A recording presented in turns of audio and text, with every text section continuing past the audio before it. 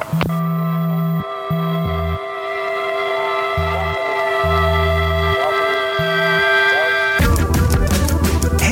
this is Colorworks Radio, and I'm your host, Justin Baker.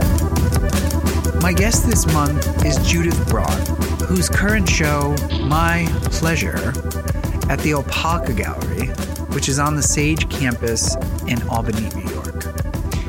And that is my old stomping ground, when it was the Sage Junior College. And that was about 1995, a young me. And it's so nice to go to the campus now and see this beautiful gallery. And that gallery, the Alpaca Gallery, is killing it. Judy and Amy are nailing it, one show after another, and that's no small feat. And that success continues with Judith Braun's show. And as I entered the gallery, the show just kind of lured me in so softly and then slapped me in the face. But it was a good slap. And it was so nice to sit down with Judith at the gallery and discuss her show and process and life. And I'm going to admit to going into this interview that I was a little nervous because after looking at her work, I think like the few days before, I felt really unqualified to talk to her. And if I said the wrong thing, I was going to get maybe punched in the face. I'm not sure why. I've never had that fear before. And the whole self-doubt thing, of course, before every interview, I feel like I have nothing to say or to ask, or I shouldn't be there.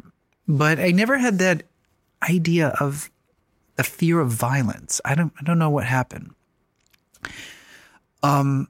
Anyway, as you're going to hear, I am not punched in the face, but maybe I should have been. I kind of wish I was. It would have been a good podcast first. But in all honesty, this could be one of my favorite conversations. And Judith, she spun my head around a few times. She's fascinating. Her work's amazing. We talked about her process, her thoughts, so all those anxieties and fears of making work and deciding where it should go. And we even snuck in a little tarot. But most importantly, we ended up talking about was symmetry, abstraction, and the carbon medium. Judith's 3 guidelines. And those rules have been floating around in my head for a bit now. And they've made their way into this month's musical selection, which my daughter said was weird. But anyway, thinking about symmetry, abstraction, and the carbon medium. And the fun question to ask is, as a carbon-based life form, wouldn't the human voice be the sound of carbon? And I don't know. And I don't really have an answer. And not that there's supposed to be an answer.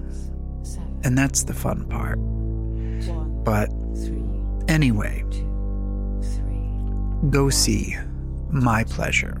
3, 4, 5. 1, 2, 3, 4, 3, 4, 5, 6, 1, 2. Will it get some wind for the sailboat? 5, it could get the railroad for these workers. It could 7. It could be Frankie. 1 could be very fresh and clean. 1, 2, 3, 4. These are the days. 1 and these are the days, my friends. 4. It gets some wind for the sailboat. 6 get the railroad for these workers. It could be Frankie. 2. It could be Frankie. 3. Fresh and clean. It could be 2, 3. These are the days, my friends. 4, 5. Are the days, my friends. 1. It could be 2, 3. Put these days. 4. Put these days. 5. 6. All these are the days. 1, 2, 3, 4, 5, 6, 7. So if you say, 2, it gets some wind 3, for the sailboat. 4, it could get 5. It could be Frankie. 1, it could be very fresh and clean. 3. So it could be those 4, 2, 1, 6, 5, you crashed the back of the road driver from 10 months 3, 8, 3, 1. Do you remember Hans? 2, 1, 8, the bus driver? Well, I put the rift on. The blue 5, 2, the 2 black and white balls and Hans pushed on 3, 1, 2, 5, the 4 balls went 5, 2, 1, 5, 6, 1, 2, 7. Get those 4 balls away from the kitchen. 3, these are the days, my friends, and these are the days, my friends. 5, 2, 1, get some wind for the 3, 6, 1, 5, 4, 4, 1, 2, 6, it could be Frankie. 5, 2, 1, 6, it could be very fresh and clean. It could be 3, 1, 6, 3, 1, 8, 2, 6, 6, 5, 8, 4, 5, 5, 3, 8, 1, 7, 7, 6, 4, 3, 2, 1, 8, 5, 2, 3, 1, 6, 5, 5, 2, 8, 2, 1, 6, 5, 4, 2, 1, 2, 2, 1, 2, 1, 8, 6, 5, 6, 1, 4, 3, 1, 5, 2, 5, 4, 1, 8, 4, 2, 3, 8, 4, 2, 5, 7, 1, 6, 2, 3, 5, 1, 3, 4, 4, 1, 8, 2, 1, 6, 4, 2, 6, 6, 4, 5, 9, These are the days, my 9, 3, 1, 8, 4, 2, 5, 1, 6, 1, 3, 1, 4, 2. These are 1, 2, the 8, days, 1, 2, 2, 8, 1, 2, 2, 9, 1, 6, 1, 3, 1, 4, 2, 5, 1, 4, 4, 1, if you catch 5, the 8, back of 3, a traveler from 7, 10 months 1, 7, 6, 5, 1, 6, 2, 1, 8, 6, 3, 4, 1, 4, I 1, put the 8, red 6, ball 3, at the 5, blue, 1, the 2 6, black and 2, white 3, balls, and 4, Hans 8, pushed on 6, the springs, and the 4 balls 5, went 2, on. 8, 6, 1, 6, And Hans said, 5, get 4, those 1, 4 6, balls away 8, from the gear 6, shift. 5, These are 9, the days, my friends. 9, 2, 8, 1, 2, These are the 3, days, my 8, friends. 5, 1, 5, 4, 2, 1, 8, Get some wind 2, for the 6, sailboat. 3, And 3, it 4, could 2, get 1, 8, 5, 4, 2, 6, But 2, you at the 8, base 6, for 1, these workers, it could be breeze, it could be 6, 1, 6, 3. It could be fresh, it could be a balloon. Oh, these are the days, my friends, and these are the days. It could get the railroad for these workers, and it could get the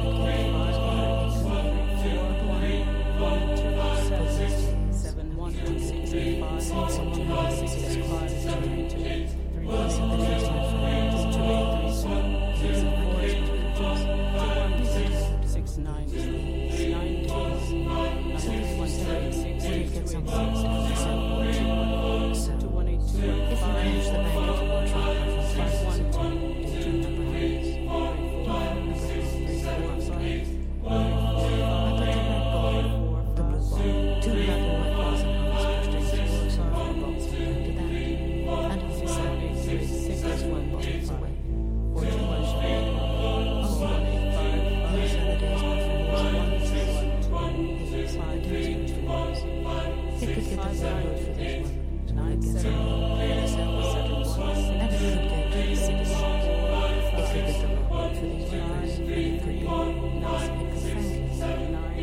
be Frankie. It could be very fresh and clean. It could be. All these are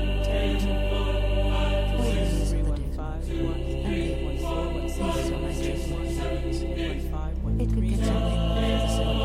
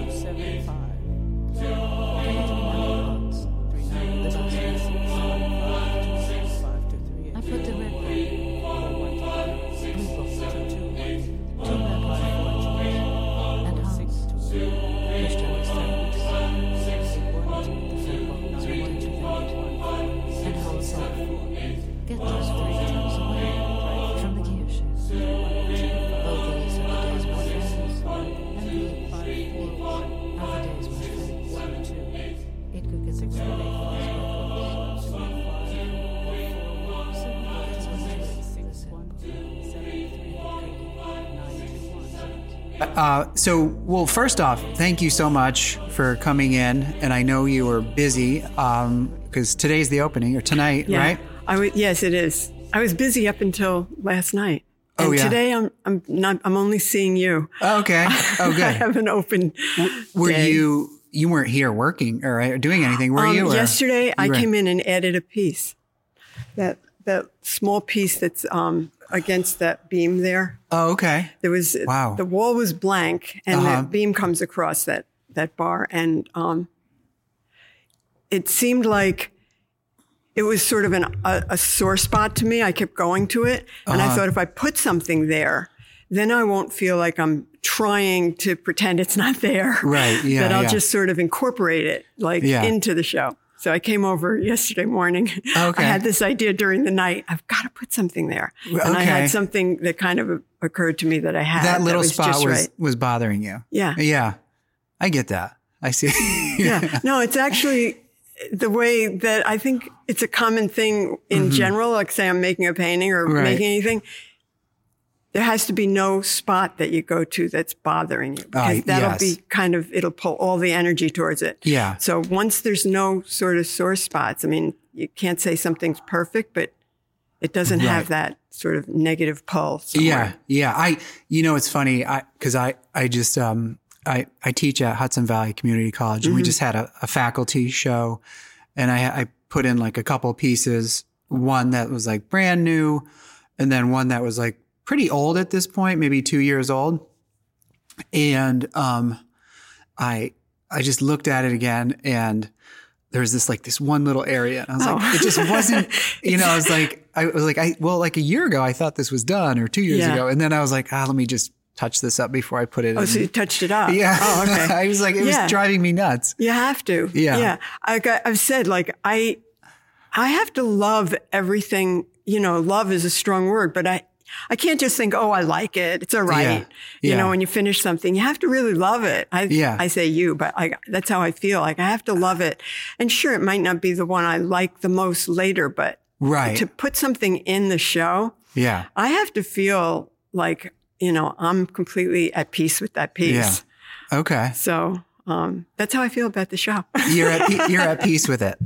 Yes, that's the right way to put it. I could go around and say, well, I have things that you critique in your mind about your work. But, sure. They might be, but they might be like, maybe concepts or ideas that, but like, I think what you're saying is like, if there's something there that's like maybe visually unsettling, it's more of a visually. Yeah. I guess it's a visual thing. Or if it comes cross. No, I guess it's just a visual. Yeah. At that point, it's really visual. Yeah. I can agree with that. 'Cause or maybe we're in agreement, because like, I would say, like, I can look at work and be like, well, I was trying this idea. It didn't really quite happen. Or maybe I feel different about it later. Right. But I can still stand by it as like an image or something. Yeah. But you wouldn't necessarily put it in the show. Maybe or I would. A show. You know, I mean, everything is valid that you make, and in some part of your, I mean, it's not like you're going to make everything you make is this perfect, you know, exactly what you envisioned or whatever. But it's like there's 15 paintings in the show, and I made 17. So one of them I kept working on and thinking, you know, well, first of all, you can't really overwork these because they're black on raw canvas. Right. So it's not like if you're on gessoed canvas, you can paint over, you know, put paint back in and out. Okay. So it's really the black goes on, and then that's it. There's no raw canvas. So we're talking about this show. Some people walking through. It's okay. It's my pleasure. Mm-hmm. That's the show title. It is my pleasure to talk to you. My pleasure. But so we're at the Opalco Gallery. We're sitting in the middle of it. And there's these giant canvases suspended by, what would you call these? Like, well, I put grommets at the top. Yeah. And so they're hanging on mobile racks. Racks. Yeah. Okay. That I modified. Actually, they went through lots of changes. At first, I was going to construct them myself, the racks. Yeah. And then I had talked to someone about fabricating them from scratch. And then I ended up ordering garment racks and then modifying garment racks. That's because I thought that's kind of what they were, maybe. Yeah. But yeah, you know, honestly, it's not what I expected when I came in. Well, who would expect to see paintings hanging from garment racks? I know. It was just an idea that, because I think when I first started picturing it this way, I had started making the paintings, and they were big heads. They're, 6 foot square heads. And I just couldn't picture, the presentation of them being on the walls. On the wall. All facing in. There was something very confrontational and something about that I didn't seem right. Yeah. And that's when I thought of them as being like in the space, more like animating them, as figures. Okay. Yeah. And I tried to just think of different ways to do that. So I thought of stable sort of racks. There's an artist, Donna Nelson. I don't know if you know her name. Yeah. And she's done that. And Vivian Suter is another artist that I had come upon while I was doing, this work. And I was listening to some interviews and podcasts and stuff in the studio. And I hadn't seen her work before. She drapes the canvases just over long rods and poles across the whole ceiling of the gallery. And they're all just draped. And she paints, in the jungles of Central America somewhere. So, she has a different reason for doing it than I did. Yeah. But all of those different ways of doing it, I thought, let me see what I can come up with. Well, it feels like way more immersive. Like when I walked in, I was like, I'm in this world. Good. Yeah. It's a big space. Yeah. And when I first spoke with Judy Gilmore and Amy Griffin about having this show, it was 2.5 years ago. Oh, wow. Okay. So I wasn't making these paintings. Yeah. And so I really had no idea, but it's a big, really beautiful space. And I do wall works also, like fingerprint wall drawings. And at first, that was what I had thought maybe I was going to do on all of the walls here. Okay. So, that might have been immersive also, but the way that it evolved is the space kind of asks you to, think about it. You can't just make your work and not think about this space if you know you're going to have a show here. So I think all along I was thinking the work and the space, how they're going to gel together. Yeah. And so really these racks are a total experiment. Yeah. It's like, I never did it before. I'd never really seen the racks in the space until we brought them from my studio over here. Although in the studio, I did build a table model of the gallery, 1 inch to 1 foot. Oh my God. So it's actually, it took over half of my not very large studio that I have a bigger studio now. But so I was visualizing, with the table model, you can take a camera down at eye level, Yeah. And get pictures of what you think. Oh, that's funny. I'd love to see that. There we go. I did it and now I'm experiencing it with everybody else, really. Yeah. It's not like I've ever done it before this way. Okay. Well, how's it feel? So, well, I'm happy with it right now. Yeah. Like I said, I'm at peace with the show. One of the things I found interesting when I brought them over here was when I looked up and saw the beams and iron rods and stuff that are in the ceiling here. Yeah. Very industrial. Yeah. Up above the walls. And I thought that it suited these industrial racks. Yeah. It ties there's like a them connection. in. Yeah. I hadn't thought about that. Mm-hmm. And,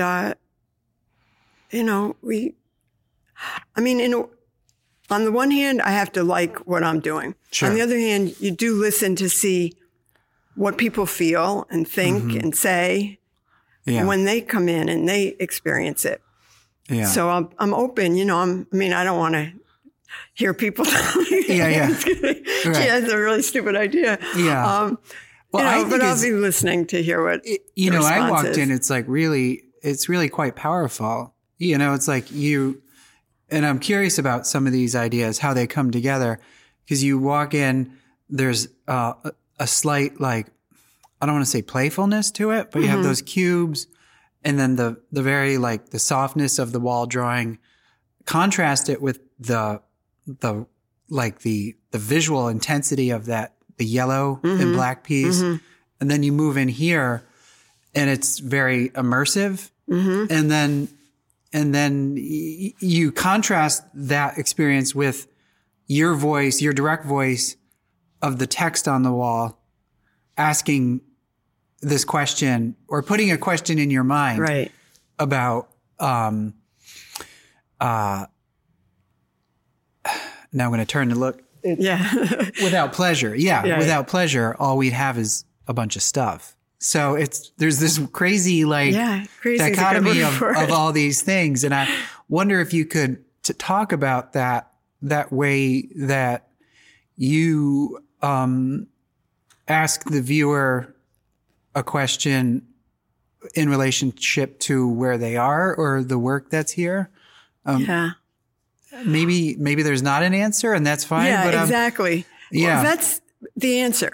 Is that the parts of the show, there's what's that saying? The parts are greater than the sum. The sum is greater than the parts. Something like that. Putting together, even all the paintings together, and then adding the text, putting the fingerprint drawing on that's very soft, like you say, but it's circular. Yeah. So it ties in. You could say it ties into the circular motif that I use. The yellow piece is a big head, so that ties in. Text ties in because I've used text in my work before, and it brings in the word pleasure. How all of those gel together, that's the part that I don't feel I have to answer. Sure. I know that they all visually work as black and white, and there's, they all come from me. There are things about them, even the process of work. Some of the brush strokes are similar to the fingerprint strokes. But I think that that's part of what I believe art does, is it sort of juxtaposes things that wouldn't ordinarily just be ordinarily like that in the world. And you put them together and it's more like poetic. It just like kind of has a meaning in it that will allow people to sort of move through it and not be sure, but maybe have a thought and not feel like I'm telling them what it's about. Exactly. Okay. I like that. I have to, there's a certain amount of hope and faith that if it's all coming from, there's things I didn't put in here. It's not like I threw everything in and said, I hope it all works. Yeah. Is very, very carefully chosen. And actually, even the way you move into the space, like you're saying, how you, very intentional. Yeah. It unfolds. It's like, it keeps kind of like giving. Yeah. It's intentional. And yet there's a spontaneity to it because I didn't know beforehand how I was going to arrange the racks, Yeah. There was a couple of days where they were getting set up and we moved around and then we hadn't done the lights yet. So they were just sort of standing around. Yeah. And I was getting a feel for them. And then there was the afternoon when I was moving them around and then a couple of people from the gallery, Judy and Amy and Natasha, other people, we were all kind of, well, what do you think of this? What do you think of that?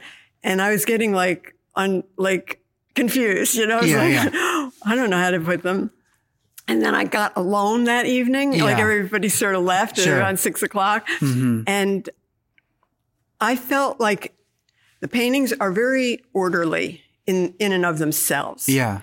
And the arrangement we're ending up with was disorderly, kind of random. And didn't work. Yeah. So that's why I started with like a V, almost like there's a painting and then they open up. And then I got back here and just create. So everything is sort of, symmetrical, which is central to my work. You. Yeah. The whole show, this whole display here in the back is like that. And then I was alone and I had to decide by myself and I liked it. I walked through here and when I got to here and there was this open space. Yeah. I was like, that's it. That's it. Yeah. It came together. Could you talk about that a little bit more? Because I read that a couple times recently. And it has to do, I think, more with your drawing process, maybe not with the painting process here, but that idea of symmetry, abstraction, and carbon. Yeah. Okay. If you want it is in this. It is. Okay. It's just that this is the next stage of that. Yeah. So in around 2003, 2004, I had been away from making my work for a while. I had, my history was, started as a realistic painter. Yeah. And then I did all photocopy work, which is almost the opposite of realistic painting. Yeah. So I'd had that stage and then I did, which is that piece in the front is an example from that era. And then, life had inserted itself and I had been away from doing my work for several years. And on the return, I'll throw this in. I did a tarot card reading. Oh, nice. Which is a central thing to once a year, I do an annual life evaluation. That's really what I call it. Okay. And the question, I'll usually pose a question to myself for like something I need to learn, something I need to understand. And the problem I was having was I wasn't making my work, my artwork. I was just trying to pay the bills. And I listened to the cards and I got the card that I was focusing on was the Lover's card, which is like a picture of a figure with both the hands out, just like it's symmetrically with both hands, symmetrical figure. And it's about the joining of two parts into a relationship. And the relationship was not about finding, a lover, but about the relationship within myself. Yeah. My art and my practical life of having to pay the bills. And I needed to make them equal. Yeah. And that was to get back to my work. So I had to, that was the big step. And I had to listen to it because I was asking my inner self. Yeah. What to do. Sure. So I had to listen. It wasn't like someone else telling me what to do. It was me. Myself said, better get back to work. So, okay. So I thought to myself, okay, I'm going to make new work. What's the new work going to be? And in the process of like trial and error, am I going to paint again? Am I going to Xerox? No. I started making these symmetrical drawings. Okay. Without analyzing it, without planning it, I was making a line on one side of the paper and I would copy it in reverse. Now, copying in reverse is a very mentally attentive activity because it's You're making something you see, but you're reversing it. You have to pay a lot of attention to that. And I was working with pencils, and they were abstract, and I liked them. Mm-hmm. And I liked making them. So I analyzed what was it about them that was engaging me and engaging my eye. And it was the abstraction, because that gave me this freedom it could be anything. Mm-hmm. But this discipline of symmetry, which made this anything into something. Yeah. And then it was just black and white. So it was these limitations, this kind of freedom through discipline. Okay. Which is basically a philosophy to live by, If you're freedom, you got to make choice. You want your freedom to make a choice. Yeah. Then you make a choice. Yeah. So you're really looking not to just have anything. You're looking to choose your disciplines. So choosing my own rules is what I found as a sort of a way of opening up all the possibilities within those rules. So I chose abstraction for the freedom, symmetry for the discipline. And then little by little, as I began making them, and I knew that I could make things within that process forever, that there would always be more possibilities. And so while I was doing it, someone said to me, I was making the small drawing. Oh, I have to tell you this. Sure. When I started this idea that I'm going to make these drawings, I also said that I was going to give myself 3 years to see if I could get my work out into the world again. Okay. So it was like, yes, I'm going to make art again. But what if I make it and nothing happens, Yeah. Sure. So I thought that was another kind of parameter I would give myself. Another parameter. That I would say, well, look, 3 years is enough time to make a whole new body of work and try and get it out there without feeling pressured. I've got to come up with it overnight. Yeah. It's so fascinating what you're saying. And also like really inspiring. Like I'm sitting here like very inspired by what you just told me. It's interesting that you should say that, because someone said to me recently, I don't know how you come up with all these, you're making the paintings, and how do you come up with ideas? I said, it's because of the system. Yeah, the system. So the system is in itself inspiring, and it sounds inspiring because, you could make yourself any little rules, and suddenly you would be like, I'm going to make all blue and yellow. How about that? Everybody's making blue and yellow now. Right. Yeah.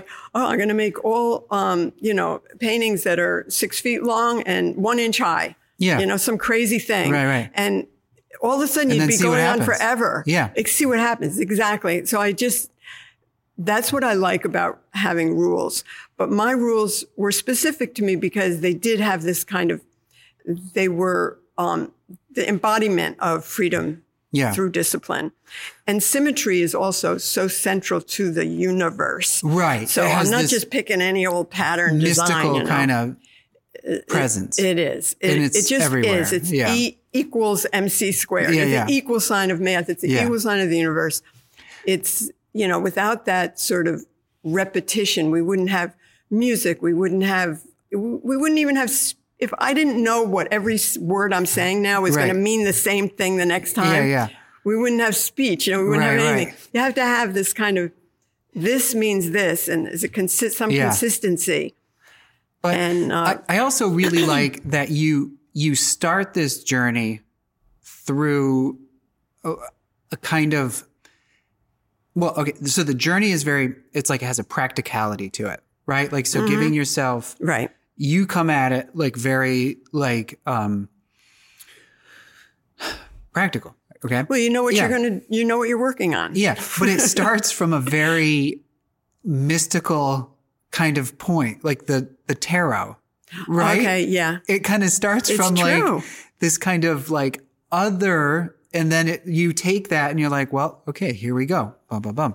And, it's to me that there's a little humor in that it has like this kind of like very like, kind of interesting start. Like I'm going to ask some, magic spirit. Yeah. But can I ask you one thing about the yearly self-evaluation? Because in addition, I love that, And I'm thinking, well, maybe I should do that. Yeah. We all can do it. Yeah. You don't need to do it. Yeah. But is that daily is not a bad idea, but yearly is that's good. More, a year. You know, fair to the self. Is that done once a year with the tarot? Yes. Okay. Yes. So I got interested in tarot. Yeah. Oh, sort of because in the old days I was doing the I Ching. You know, I come from that period of time. You said you had a hippie lifestyle. Right. You know, doing drugs and whatever. And I guess I would say that some of my experiences on LSD, mescaline, were so insightful that like they really left an imprint on me. And that is that there are things going on, you know, that there's a universe out there that you can sometimes be in touch with and the rest of the time you're just not. And to do that intentionally, to say, oh, I'm going to sit here and be in touch with the universe, you know, is a little bit like forced and not really authentic. Right. And so the tarot or I Ching or whatever, these are really just like passageways. Like I see them as magnets. Yeah. You know, you do them and they give you words or they give you a symbol or they give you a picture in the cards just to grab onto things so that you're not sitting there forcing yourself to, you know, believe or think or, you know, answer questions. It's still you that's responding, you know, if you do any of these types of investigations, you know, it's still you that's, all right. So anyway, in this whole research in the past, I went to the tarot school in New York for a while. Oh, wow. Cool. Because I was curious. Yeah. You know, what are they doing? And what I'm telling you is really what they tell you. You know, it's not like they're going to tell you, oh, it's this mystical thing and you have to put the cards this way or that way. Yeah. No, they say you come to it as a human being, you look at a picture and you respond to that picture and then you look inside and see what your responses were. And yes, you can say, you know, there are meanings that are linked to those cards. There's traditions that have meanings to them. But those meanings are just like a word in a sentence. You know, you have like a string of pictures and they go together in a sentence. It's like, it's you reading into them. So I've had readings with these professionals, you know. Yeah, sure. And that's what they'll say. They'll say, okay, pick these cards and then look at these, pick 3 cards and pick the one that you respond to. Yeah. And then sit with it for 15 minutes. And ask yourself a question and see what you get. Yeah. You know. It's like a prompt. So, it's a prompt. And so, you know, I've read cards for people a lot and, you know, I would say I'm not fortune telling. Yeah. I'm not going to tell you. No. Yeah. It's really, if you ask somebody, you know, they tell you what their question is, you know, what they're inquiring about internally. Yeah. There's a reason they ask the question. Yeah. And then you look at the cards and, you know, anybody can do it. Yeah. You just have to say that you intend to do that. Right. Here's the person, here's the question, here's the card. Let's talk about it. Yeah. You know? Yeah. And something comes out of it. Right. So anyway, that's why I do it, because I feel like how else am I, you know, I can go to a therapist, which I do talk to a therapist now and then. I'm not going to say I don't do that. Yeah. The therapist is really more of a pep, you know, cheerleader than the cards. Right. You go to a therapist to cheer you on. You know, the cards are there to be your friend and to, I think, answer other kinds of questions. I think the cards are yes, they're like a coach. And so I take it seriously, and that's why I only do it, you know, once a year. Because if you just get into that habit where you're doing it all the time, you know, you're always doing it and looking for it to tell you what you want it to tell you. Yeah. So I just do it once a year alone. Yeah. And I lay them out, and I have a certain way that I do it. And I leave them out for a few days. Oh, interesting. When I do it, so that it starts to gel over a few days. What is the gist of this question, you know? Yeah. And then what I need to, I usually am asking, you know, what do I need to learn and know? You know, what would be a good thing for me to be? I think that's important. That's really important. Yeah, you know, you're inspiring me. I want to get better too. Well, listen, the reason we're talking about it is because it influenced this entire series of work. Right. Yeah. So I went from doing the symmetrical drawings, And then someone invited me at Artist Space in New York, a curator there. I like to say his name because he's been so key in my life, Raimundas Malasauskas. He saw a show of my little drawings. He invited me to be in this show he was doing at Artist Space on a big wall. Yeah. I'm like, my drawings are little, and he gave me a 30-foot wall. So I went back to my studio. He said, oh, well, maybe you want to draw on the wall. Oh. So click, you know? Okay. I'm like, So I started putting charcoal on the ends of sticks, you know, and seeing if I could make reach out and make a bigger drawing. And in the process of doing that, excuse me, on the one hand, I saw some fingerprints on the wall. Yeah. And on the other hand, I noticed that it clicked. Yeah. I'm making symmetrical drawings from my symmetrical body. Yeah. If I make them with my fingers. Yeah. I'm really taking the whole thing to the next level, you know? Yeah. So that, in a way, is how this whole sort of system that I had started really did. It didn't just make lots of pencil drawings, but it actually led to doing fingerprint drawings. So I said to him, you know, I think I'm going to do this drawing with fingerprints, charcoal on my fingers. He said, great, go ahead. That was the first one, which then triggered off the next sort of stage of all of that group. So I still call them symmetrical procedures, but then they're the fingerings is what I call them, fingerprint wall drawings.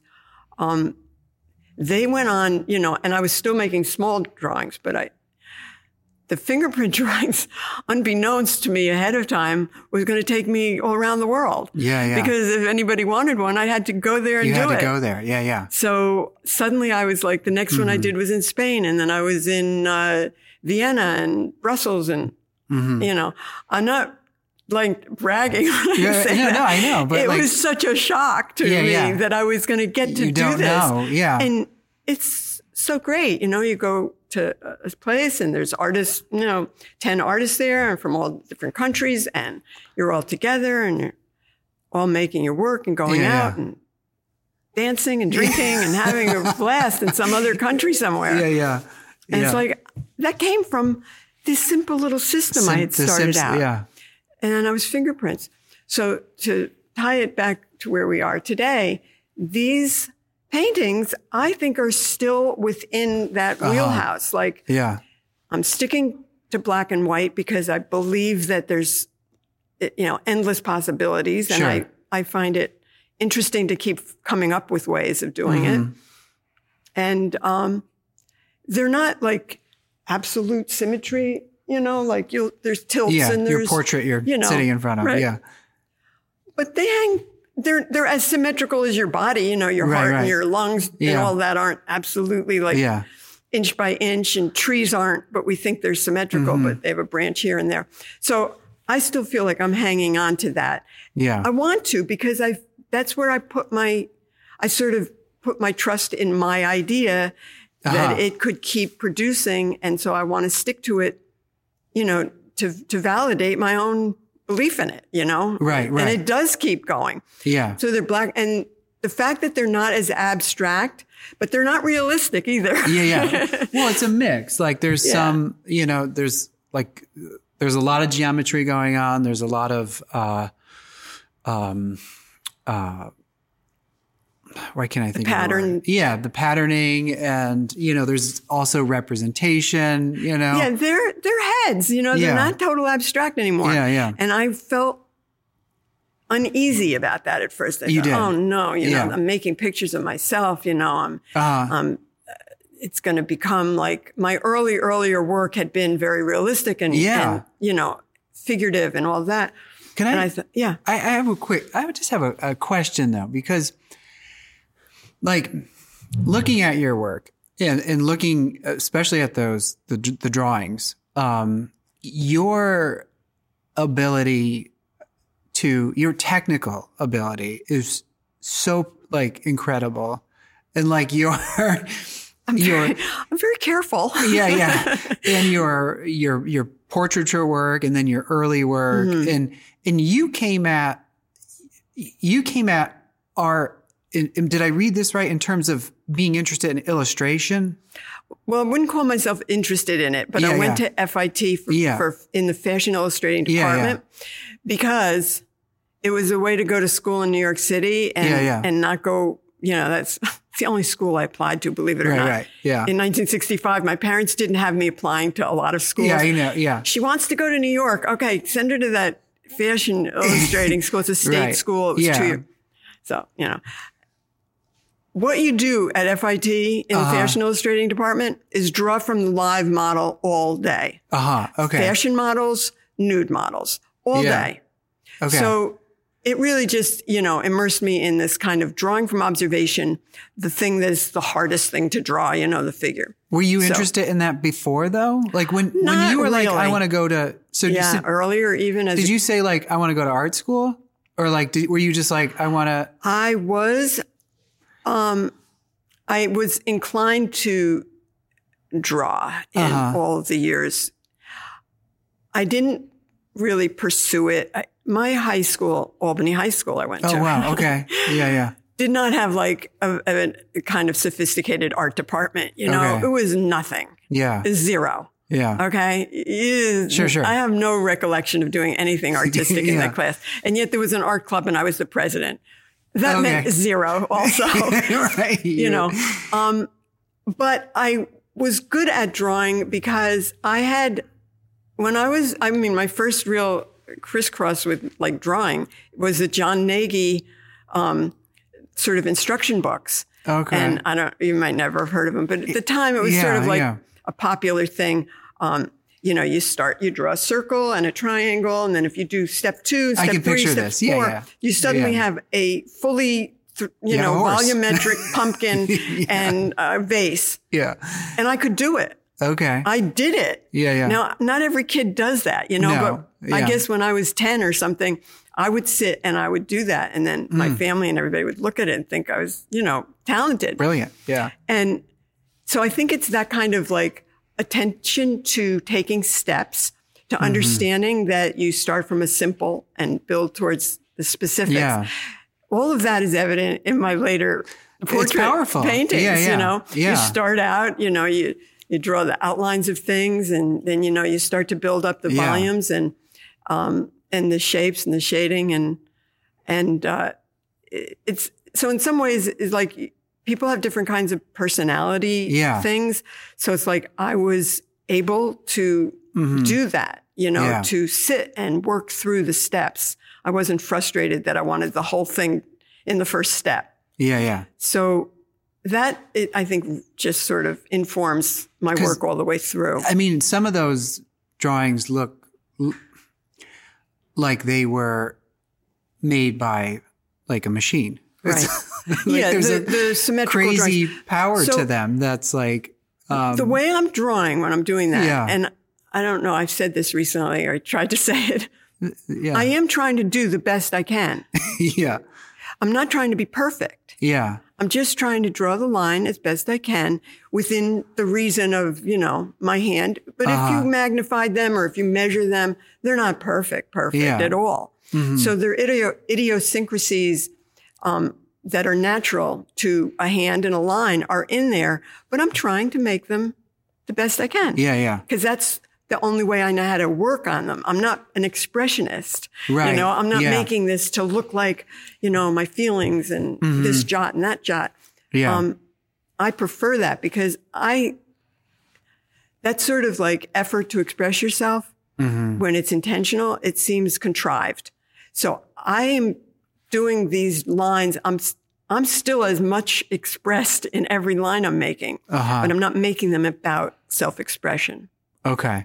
Wait, can you say that one more? Like, not the whole thing, but when you're saying like, you feel as if you were to draw an expressive line that would be contrived.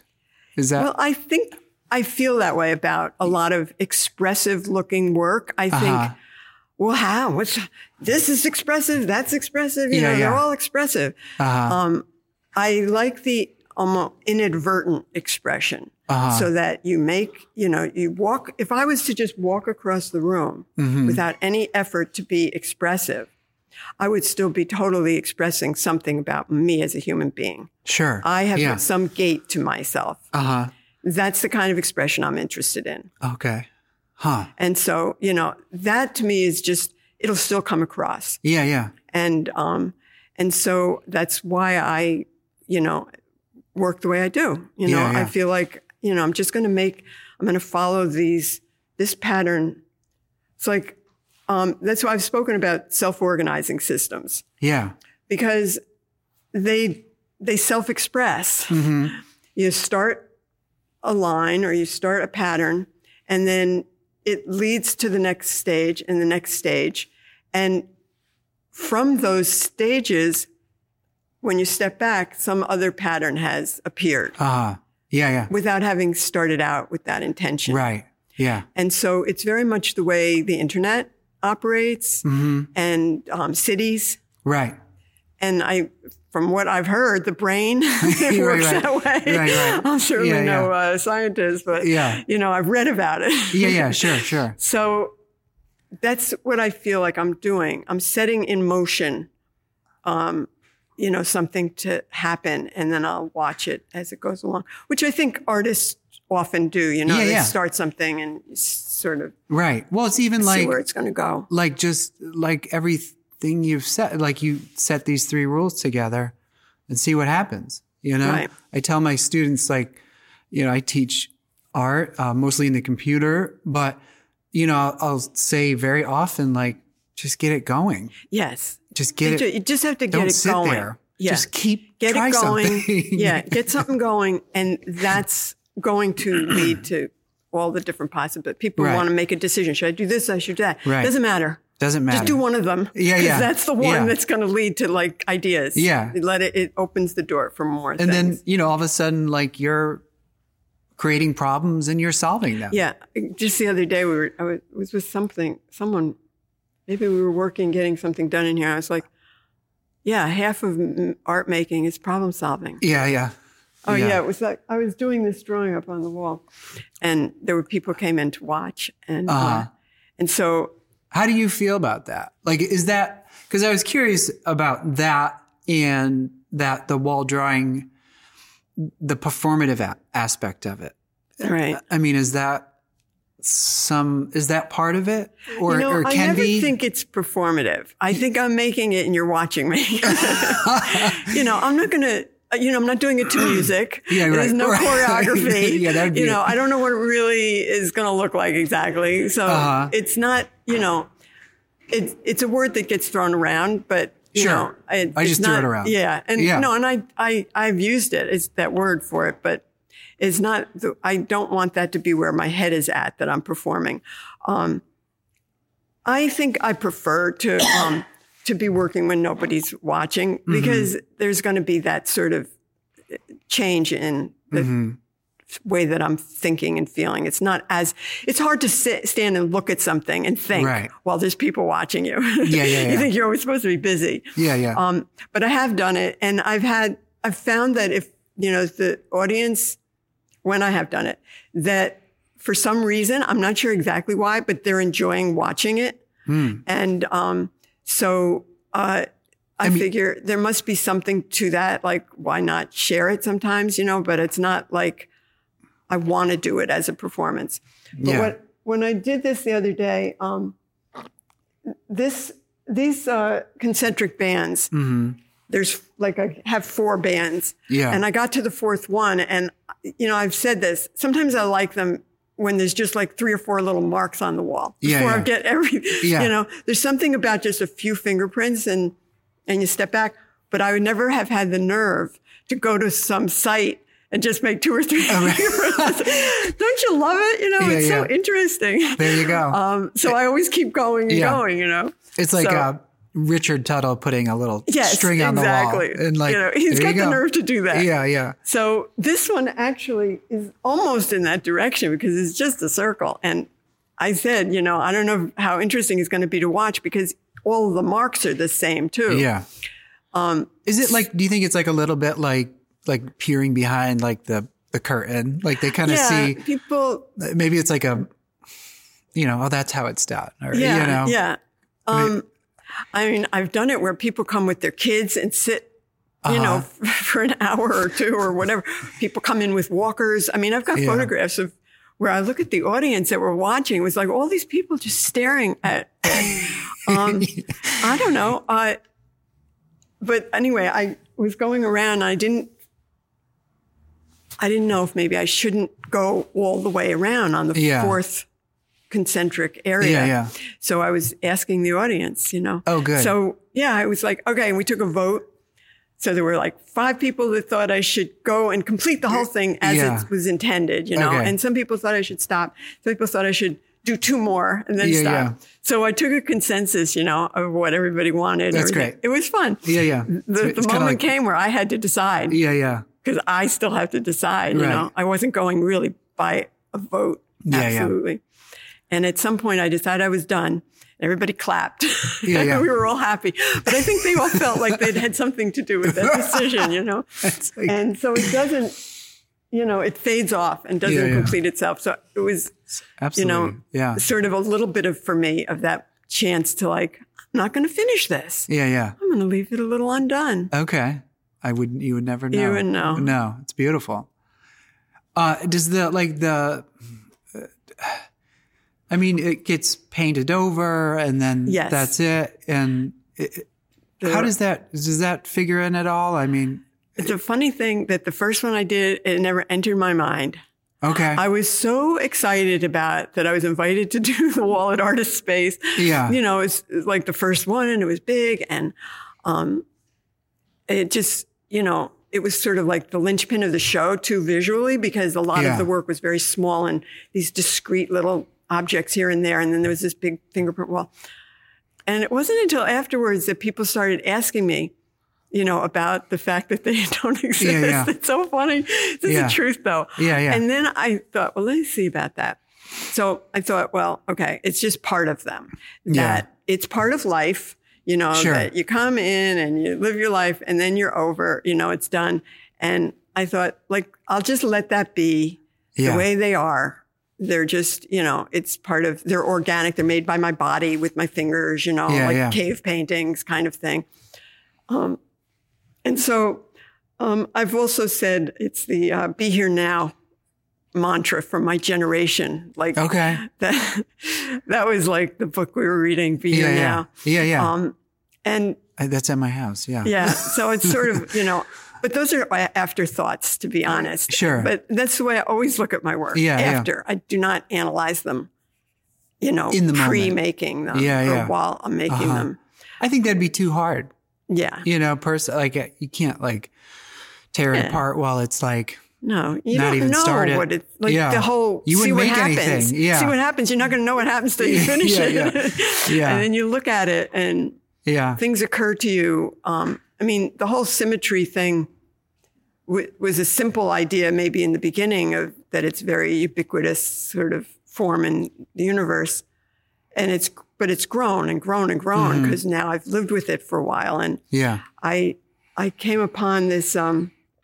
Physicist experiments, Ernst Chladni, and some people have seen this. They're metal plates, and he did this is like the 17th century or something. Okay, he took a metal plate and put sand on it, and then ran a musical like a violin bow along the edge, and the sand particles vibrate into symmetrical patterns. Oh, okay. So at first when you see this, you think, well, so it becomes a pattern, Yeah. But actually, it becomes symmetry. Yeah. Why do vibrations? Yeah. Why don't they just jump all over the place? Right. Why do they? And it makes you think like if the universe is vibrating the way some theories say it is, string theory and stuff says that everything is vibrating, and everything is symmetrical. Right. Yeah. It's like the vibrating universe has made us all into these symmetrical formations throughout the universe, the whole cosmos. So, I've got to feel like, buying into symmetry is no small matter here. Yeah. It's the whole center of the entire being of, So anyway, that's how afterthoughts come, Afterthoughts. And so that's a reassuring afterthought. Yeah. You're like, I'm right. God damn it. Gee, I sure picked the right design this time. Listen to me. Yeah. So I think the paintings fit into my you know, that's why I think that they still carry on. I'm sticking with the same format. Sure. I was saying why when they became heads that I got uncomfortable about it. Yeah. And I was thinking that's the reason I kept doing them, because I was a little uncomfortable. Yeah. And well, that's fun too. And I've heard and read over the years various art people say, you know, go where you're not, you know, go into the areas you're not comfortable in. Yeah. Something makes you nervous, you're a little embarrassed about it or whatever. Maybe that's a good place to go. Sure. So I used that and I said, okay, these are going to be heads. So then I went for it, you know, because the first one was this one with no eyes, you know, just around. I keep looking at that one. Yeah. You know, next one was on the other side of it was the two eyes going around. Yeah. And then I had the tears. Mm-hmm. And then once I put the tears in, then I knew I was making heads and emotional. Right. So they're really not abstract anymore. Now I'm putting tears in, you know, and they're really very uncomfortable. They're very expressive. Yeah. In my sort of expressive, I think they're very expressive paintings. Yeah. You know, and that made me uncomfortable. And right now I'd have to say, I love that part of them. I feel really that this time in life, in the world, in my life, pandemic wise, you know, war wise, police brutality wise, voter rights wise, women wise. Right. I feel very strong emotions. I'm making paintings that are at least for me, they're very clearly, you know, they're not vague. Yeah. They're not vaguely expressive. They don't seem vague at all. Yeah. No. So, you know, I'm not telling you what they say, but, you know, they're clearly like, I feel that they're strongly expressive for what I've been doing before. Yeah. And expressive of what is up to each person. Up to the viewer. Yeah. Awesome. Well, Judith, really, it's been so fun to talk to you. It's fun to talk. I love every moment of this. And the show is beautiful. And have fun tonight. Thank you. And you certainly have earned it. I'm looking forward to the whole sort of like, you know, people actually sharing with me. I've been, you know, as you post on social media, I've been very sort of kind of discreet about them. You know, I'll put a little corner or a little section, you know, all these little hints, because I just didn't want to make these big paintings and the first time people see them, they're 2 inches big, right? You know, I'm just like, what? After all that work, you know? Yeah. So now they'll get like that. They'll be out there. They get the real thing. But I've been waiting, you know, to just sort of put them up and let people come in and. Cool. Well, thank you so much. Thank you. I think you've said it all. Well, thank you. I thank you for being open to my conversation. Oh my God, yes, it was beautiful. Thank you.